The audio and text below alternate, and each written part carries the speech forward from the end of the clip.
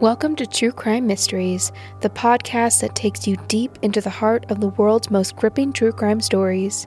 I'm your host, Megan, and I've spent years researching, investigating, and seeking the truth in dark corners where most people dare not look. Each week, we'll delve into a new case, peeling back layers of mystery, law, and human behavior. Together, we'll explore the intricate webs woven by those who break society's most sacred laws. We'll cover cold cases, missing persons, and recently uncovered serial killers, and instances where DNA has identified a killer. Join us as we journey back in the past, bring decade-old cases to life, and explore the dark, tragic, and inexplicable.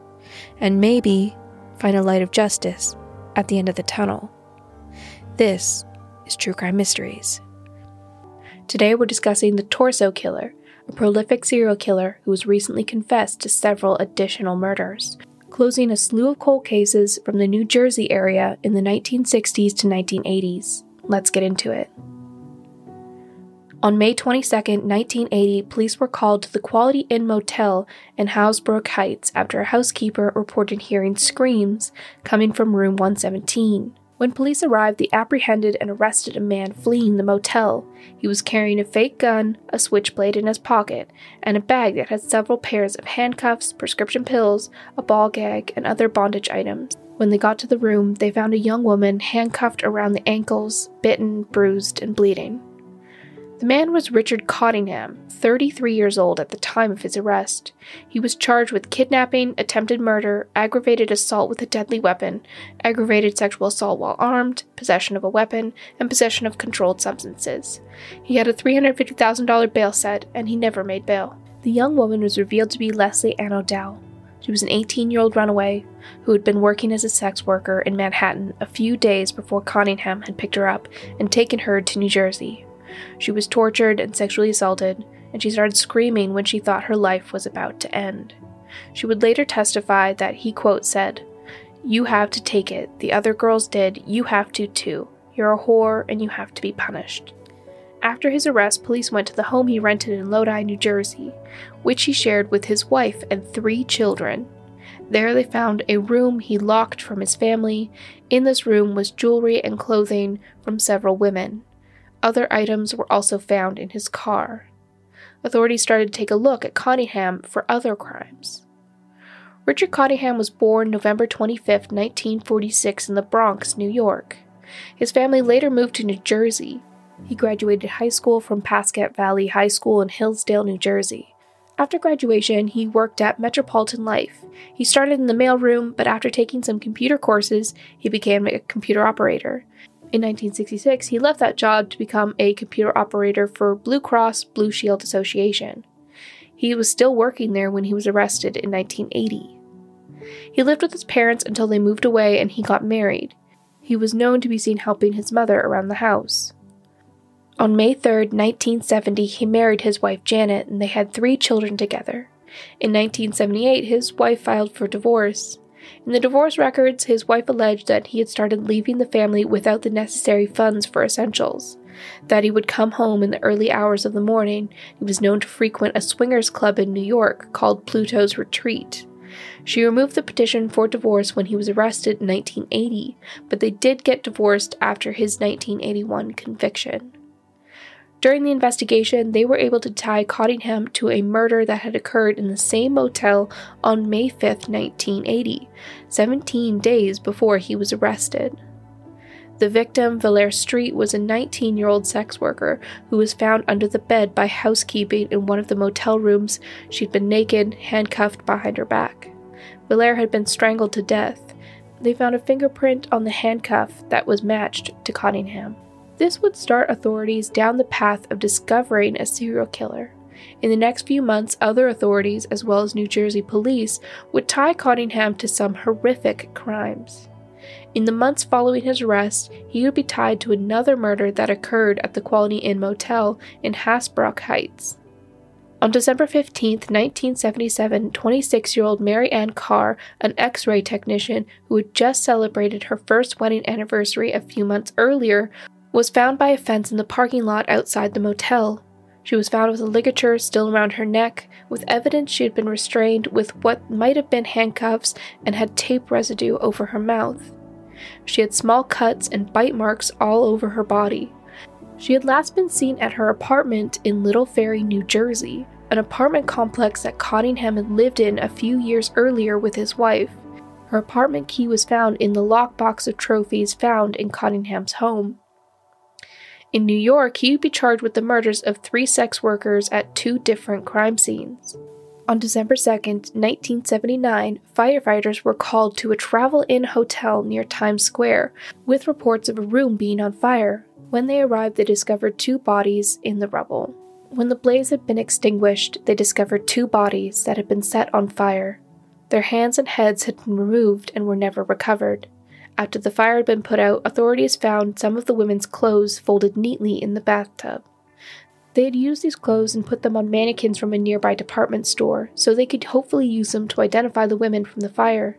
They would eventually identify one of the victims as 22-year-old Didi Godazzi. The other victim, believed to be around the age of 16, has never been identified. This killer was given the moniker the Torso Killer. On May 15, 1980, the body of 25-year-old Jean Rayner was found in New York's Seville Hotel. Her breasts were removed and put on the headboard, and the mattress was set on fire. Jean was working as a sex worker at the time to pay for a lengthy child custody battle with her ex-husband. For a time before DNA evidence, Cottingham seemed to be very thorough in cleaning crime scenes, leaving little to no evidence of himself. On June 12, 1981, Cottingham was convicted in New Jersey for the murder of Villere Street. In that same court case, he was charged with the kidnapping and sexual assault of 4 other women. All had survived various attacks. They even testified at the trial. This included the attack on Leslie Ann Odell. He'd been convicted of 3 and acquitted of 1. On October 12, 1982, he was convicted in the murder of Marianne Carr. In 1984, New York authorities extradited him for a trial where he was convicted on July 9, 1984, for the murders of Didi Godazzi and the unknown victim and Jean Rayner. He would serve his nearly 200-year sentence in New Jersey State Prison. Over the next 3 decades, detectives would visit Cottingham often, asking him about unsolved cold cases and always leaving out critical details of the crimes from Cottingham. In 2010, their persistence would finally pay off.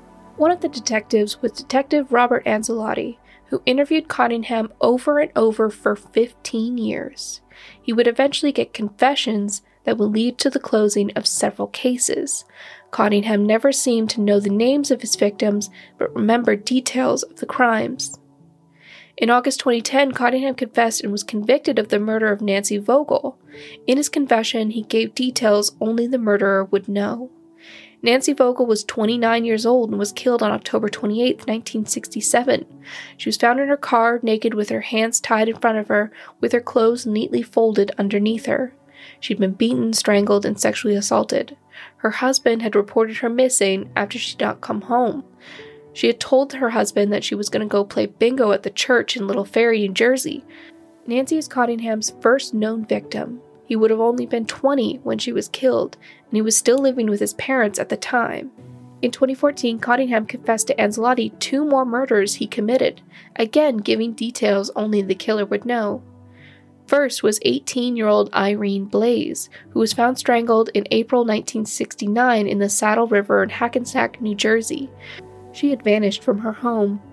The second was 15-year-old Denise Velasca, who was abducted while walking to a friend's house in Emerson, New Jersey. She was found strangled on the side of the road near a cemetery in Saddlebrook, New Jersey. In 2017, he confessed to killing 13-year-old Jacqueline Harp in July 1968 while she was walking home at night after a band practice in Midland Park, New Jersey. She had been strangled with her bag. Though these were official confessions, they were never taken to trial, and Cottingham was not convicted of these murders. The families had agreed that he was already living his life in prison, and it was unnecessary now that they had answers. The facts of this, however, did not come to light until 2020, and the cases were officially closed. In 2017, Cottingham would get another visitor, Jennifer Weiss, the daughter of Didi Godazzi, who had been given up for adoption and had gone looking for her mother, only to find out in 2002 that her mother had been killed in such a horrific way. She had started writing to Cottingham, and she had decided she would try to be his friend and wanted information about her mother and where he had put her head. She figured the best way to earn his trust was to become his friend, and in 2017, she met him face to face after writing to him. Weiss said that she asked how he knew her mother in that first meeting. Jennifer has continued to visit him, and they have become friends. Weiss has talked at length about how Cottingham should confess before it's too late. On March 2021, Detective Ancelotti informed Cottingham that he was retiring and wanted him to give information on one last case before he did. It went back and forth, but on April 14, 2021, in a recorded interview, Cottingham went into detail about the murders of 2 young women. He even remembered their names. When asked why he remembered their names, he said, "Because I was with them for a couple of days." According to the transcript, he also said, he got to know them. Lorraine Kelly was 16 and Mary Ann Pryor was 17. Cottingham had abducted them in Montville while they were on their way to the mall. He drove them to a motel and held them for 2 days, sexually assaulting them before he drowned them in a bathtub. He gave detailed accounts of what he did to the girls and the exact location where their bodies would be left in the woods. On October 27, 2021, he confessed to a judge and was convicted for the murders. In August of 2022, New York officials accepted and corroborated a confession that he had beaten and killed 26-year-old Lorraine McGraw on March 1, 1970. In June 2022, DNA evidence entered by the Nassau County Police on a 54-year-old cold case got a hit for Cottingham. His DNA had been entered into federal databases during his 2010 conviction. The cold case was that of Diane Cusack, a 23-year-old who was killed on February 15, 1968. She was a dance teacher who had just finished class and was going to Long Island Mall to buy new dance shoes. She was found in her car strangled. This is the only case so far that has been tied to Cottingham through DNA. After the Nassau County Police interviewed Cottingham about other cold cases in the area, after a thorough comparison of facts and evidence to his confessions, they were able to connect him to 4 other cold cases. Mary Beth Hines, 21, was found in a creek in Long Island on May 20th, 1972. She'd been strangled. Laverne Moy, 23, was a mother of 2. She was found in the same creek strangled on July 20th, 1972. Sheila Hyman, 33, a mother of 3, was found by her husband in their Long Island home on July 20th, 1973. Her cause of death was blunt force trauma. Her children were at summer camp at the time. For years, her husband had been the prime suspect. Lastly was 18-year-old Maria Neves. She was killed on December 27, 1973. She was found with her hands tied behind her back and wrapped in plastic. On December 5, 2022, from his prison hospital bed, Richard Cottingham was convicted of the murder of Diane Cusack, and he had made a non-prosecution agreement for the other 4 murders. He was sentenced to 25 years running concurrently with the 179 years he is currently serving for his past crimes. Richard Cottingham, now 76 years old, had been known as the Torso Killer, and has been behind bars since his 1980 arrest. He's been convicted or officially confessed to 17 murders of women, and he might still have more victims. He has, in past interviews, stated that he's killed between 85 to 100 women. He will die in prison for his horrific crimes that spanned 13 years. Well, folks, we've reached the end of another gripping episode here on True Crime Mysteries. Thank you for joining me as we delve deep into the complexities of today's case. Before we go, let's not forget the human element in these stories. The victims, their families, and sometimes even the perpetrators are all part of a larger societal puzzle that we're trying to understand. While we explore these cases, it's crucial to remember the impact on real lives and communities. If you want to keep up with our weekly investigations, don't forget to subscribe wherever you get your podcasts. And if you are captivated by these stories as we are, please take a moment to leave us a rating and review. Your support helps us bring more unsolved mysteries and untold stories to light. With that being said, stay curious, stay vigilant, and most importantly, stay safe. Until next week, good night.